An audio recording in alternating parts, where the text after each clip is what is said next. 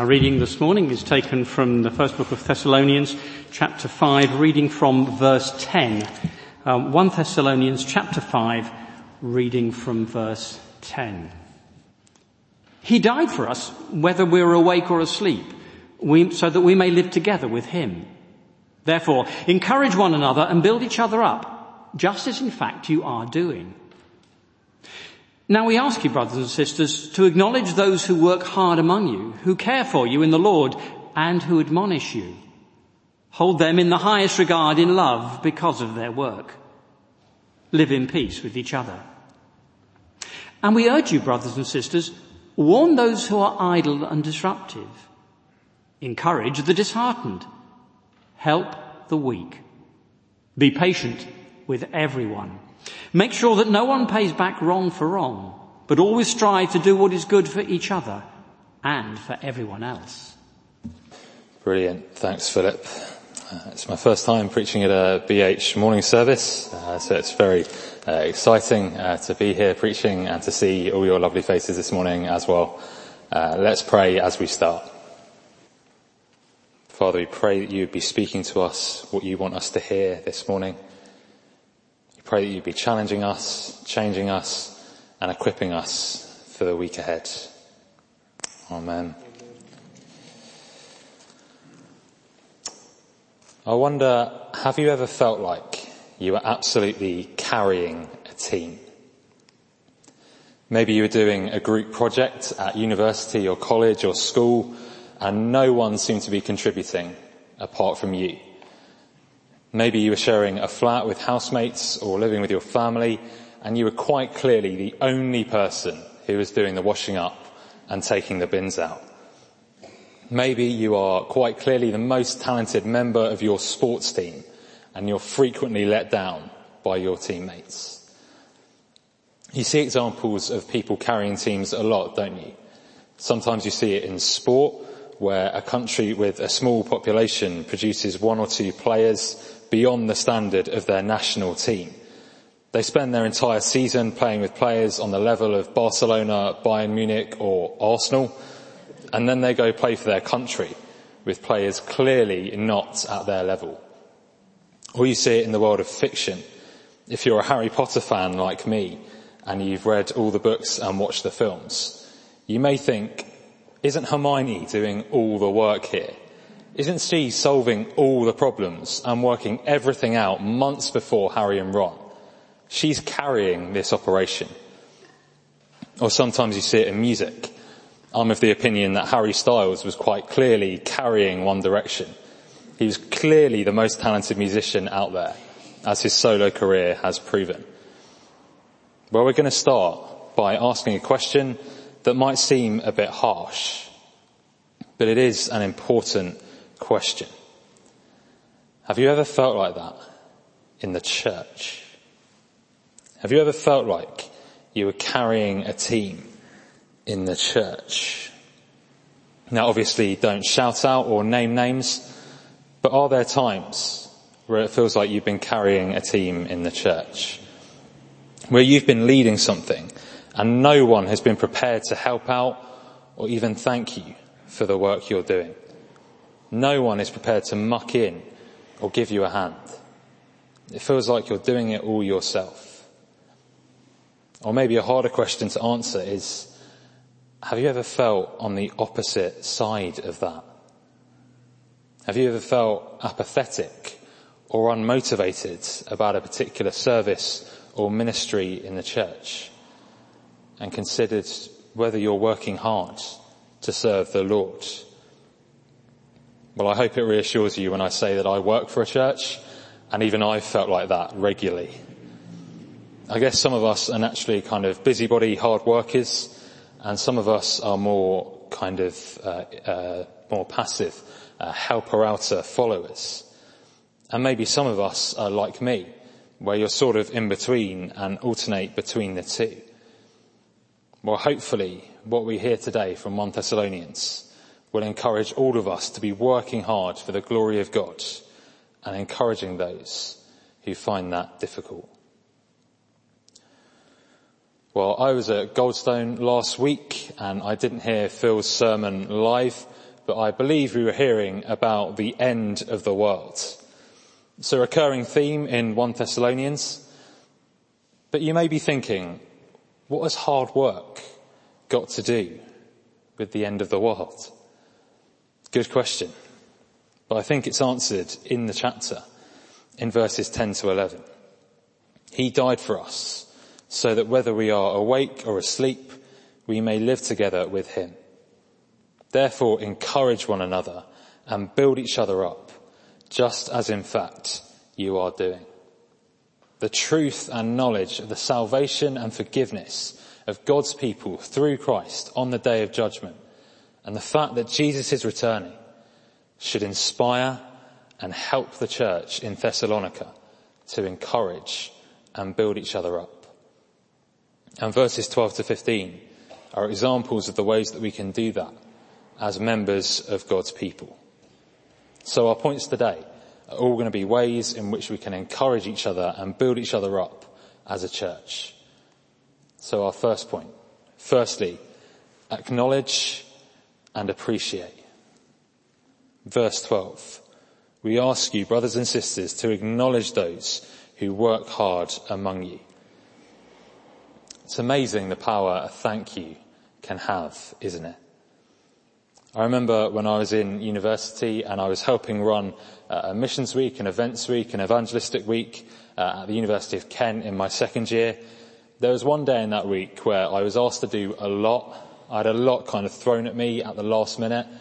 It felt like I'd been dragged from one thing to the next, that I'd been thrown under the bus by the guys that were running the week at a time when I had a lot of coursework going on. It probably wasn't that bad in hindsight, but it felt like a massive struggle at the time. I got home after a long day. I woke up the next morning to see a message from our UCCF staff worker, Chris. It said this: "You were such a legend yesterday, big man." He's Northern Irish. So much so, I'm throwing this picture in my prayer letter. I can't tell you the difference that made to my day as I woke up early and irritable on a Wednesday morning. A true encouraging thank you can go a long, long way, can't it? In all Christian contexts, whether that's a Christian union, a small group, a church 2,000 years ago in Thessalonica, or a church in 21st century Hove, it is our Christian duty to be acknowledging those leading and working hard, those shouldering big responsibility in the church and leading in different ways, those working as servant leaders, as Christ was in Mark 10:45, those working hard for the gospel. We should be thanking those who take on greater responsibility in the church, who work hard, our leaders in all different contexts. Whether that's our clergy, Phil and Ben, who work so hard, our staff, our small group leaders, our children's leaders, our PCC, our standing committee, our wardens, our preachers. We should be thanking them and acknowledging them regularly in a healthy and balanced way. We should be holding them in the highest regard, but not falling in to worshipping them. There have been many shocking stories that have come out lately about churches where the leaders were held in almost too high regard, were put almost on the level of God. Be careful not to fall into that trap, but properly acknowledge them for the work that they do.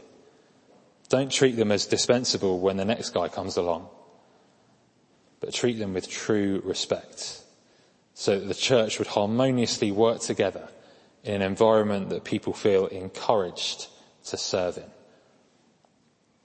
You see, this attitude of gratitude doesn't just serve the leaders in the church, but it helps the wider church as well.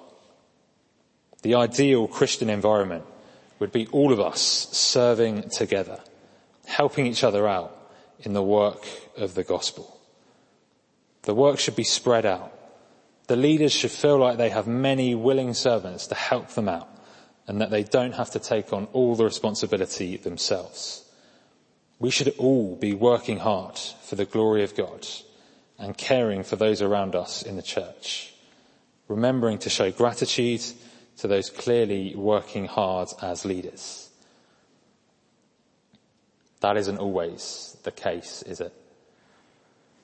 There's that old saying in the church that 20% of the people often do 80% of the work. But these verses are a reminder that if we're in church, we should be serving in the church. That's why it's called a church service. Whether that's up the front, at the back, round the sides, cleaning, maintenance, tech, pastoral work, missions work, kids work, setting up, setting down, serving coffee. Remember when we could do that? These verses are a call to serve and to make sure that we are showing gratitude to those in the church family who are leading. You see, Paul is concerned with how the leaders in the new churches are being treated, how they're being thanked. He wants to highlight the importance of this, both to the church in Rome, in Romans 12, as he does, and in 1 Thessalonians here to the church in Thessalonica. It is important for the good of the church to be thanking and acknowledging those working hard. When I was reflecting on this verse, I was considering my own attitude for gratitude among the church, how often I thank leaders myself. I think the sad truth for me is that when I'm in a good mood, I thank everyone. But when I'm not in a good mood, I leave church without so much as speaking to anyone who served in the service. I think I'm sometimes good, sometimes not so much. Thankfully, I know from experience that there are plenty of people in Bishop Hannington who are brilliant at thanking people. Whenever I've served in any way or written a thought for the day or a bulletin, I'm often greeted with texts or emails from people saying thank you and acknowledging me for it. I think BH is a particularly gifted church in this area. We do hold in high regard our leaders and those who work hard in the church, as verse 13 says we should. We're great at showing gratitude to those leaders, to those who care for us in the Lord. See that last attribute in verse 12 that we're to acknowledge and thank people for? We're to thank those who work hard. Yeah, that's easy. Thank those who care for us. Natural. But we're also to thank those who admonish us. Do we do that? Do we thank those who admonish us? It feels like common sense to thank those who work hard, who lead, who shoulder the weight for the church, who care for us. But those who warn us, who rebuke us, who admonish us if we're going astray, that's not easy, is it?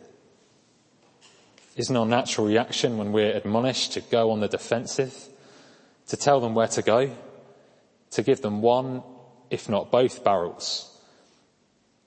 How can we thank those people who admonish us?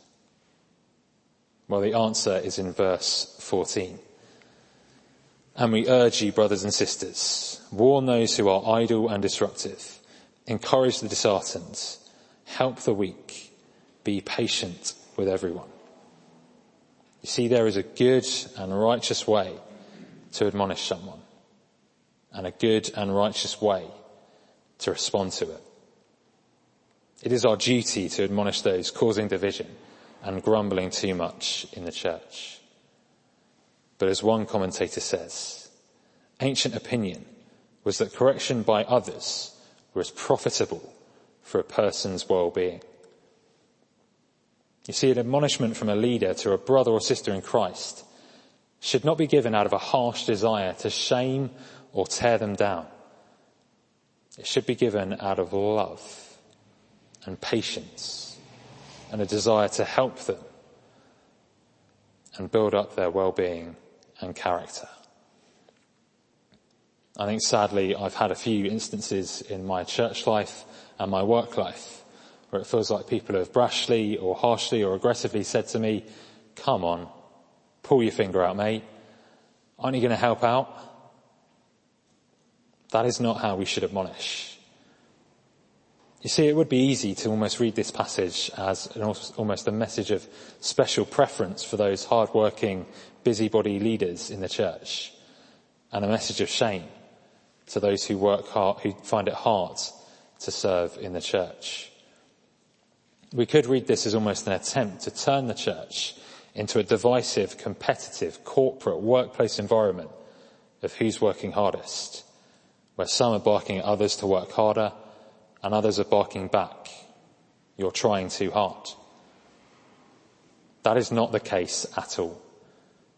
We should be encouraging, urging people to work hard for the gospel. That is how we should admonish. We should be upholding them, encouraging them to not be idle or disheartened, out of a desire to strengthen and uphold them. And that is our second point this morning. Urge and uphold. Acknowledge and appreciate, and urge and uphold. I'm not sure what the culture in Thessalonica was like in caring for the weak and timid among a certain group. I know from my studies in ancient Greek philosophy that there were Platonist philosophers who advocated almost a survival of the fittest attitude among the world, almost a eugenics attitude of focusing on the strongest in a group and ignoring the weak and the vulnerable. But Paul here speaks to the church with the message of Jesus Christ about caring for the hungry, for the naked, for the sick in Matthew 25:44-45. We're to be patient with those going through tough times. We're to be caring for those whom we may find it tough to deal with. We're to provide them with good pastoral care, to encourage them to be working hard, to not be causing division in the church, to understand the joy of knowing that we are children of God, who will be shown to be his when he comes again, to uphold them in their struggles and weaknesses. This is a message of encouragement to us all. This is a message for those who are leading and working hard to be encouraged with thankful love for their service.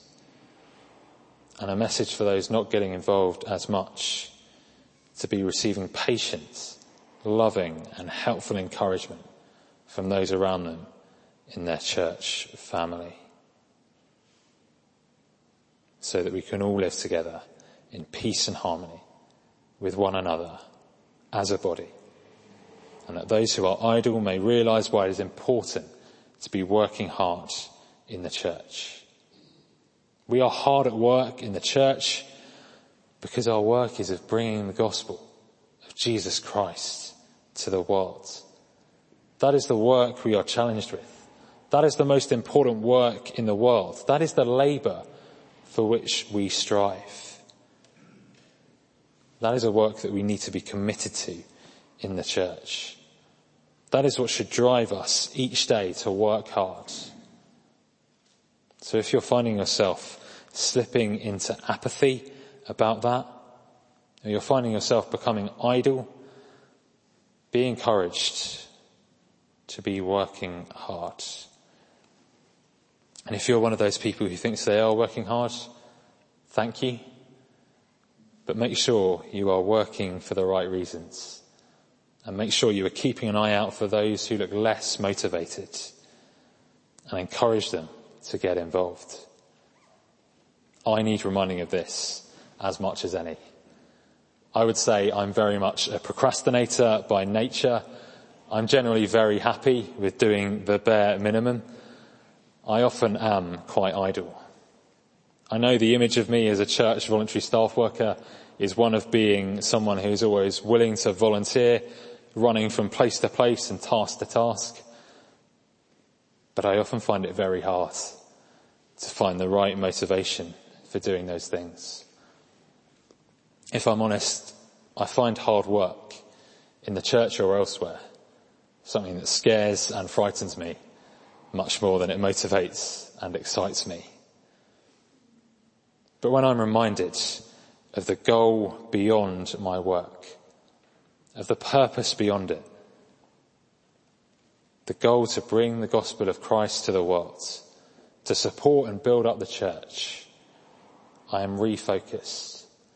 That I'm not doing what I'm doing to make myself feel better about how efficient and capable I am, but I'm striving to serve God in a way that honours and serves his people, and honours and serves him, and does good for Bishop Hannington Church and any church I may be with in the future, and helps us to be working together as a body of Christ in peace while striving to serve. And that leads us to our final point this morning. Thirdly, strive and sign up. And I leave whatever's on there because the screen is showing at the back showing something different to those screens. But thirdly, strive and sign up. Verse 15. Make sure that nobody pays back wrong for wrong, but always strive to do what is good for each other and for everyone else. I wonder what comes to mind when you hear the word striving. I think of a challenge. I think of hard work. I think of a struggle. I think of the England football team striving over the last month to win the Euros. And we saw how exhausted those boys were after the match against Italy. It can be a challenge to strive to do good for God in the church. We've seen in 1 Thessalonians so far that the church there had been persecuted, had been tormented, had suffered under real struggle. But Paul's letters to them in 1 and 2 Thessalonians reminded them of their purpose. And it reminds us of ours too. Our purpose is to strive to serve God in the face of suffering, to keep faithful to God and work hard in the face of the temptation to give up, to glorify God in what we do, to serve together as a church that helps achieve its purpose, to be better at glorifying God and doing good for each other and everyone else, to support each other, to show love to each other, to help each other out so that we're equipped to go out into the world and work for the gospel wherever we're stationed, to help each other to live together in peace as a church so that we would be distinctive in the world. You see, the Thessalonian world was one of vengeance and retribution. It was an eye for an eye attitude. Not so the church. Paul says here we're to repay bad with good. We're to love our enemies. We're to turn the other cheek. We're not to take an eye for an eye. We're to follow the teachings of Christ. We are to show love to our oppressors and remain unified among ourselves in the face of opposition. We're to always strive to do good for each other and help each other out in love. That may be just by acknowledging and saying thank you. That may be by taking a huge task that someone who is working far too hard is struggling with off their hands and taking it on yourself. There are so many ways that we can help to do good for each other as a church and for the world around us. But why not start nearer to home? Why not start today? I'm sure, as we all know, tomorrow is opening up day, 19th of July, the day we've all been waiting for about a year and a half. As things begin to open up, which ministries do you think you could get involved in to help further the gospel? What could you do to work hard for the church? How could you thank, support, uphold and encourage those who are burnt out serving for the gospel? How can you strive more for the glory of God each day? What could you sign up to serve Bishop Hannington, to help serve God? Which ministries could you look at that you're serving in now and think maybe I need to take a step back from that? How could you be working hard day to day to make a difference for our church, our community and our wider world for the gospel. Let's pray.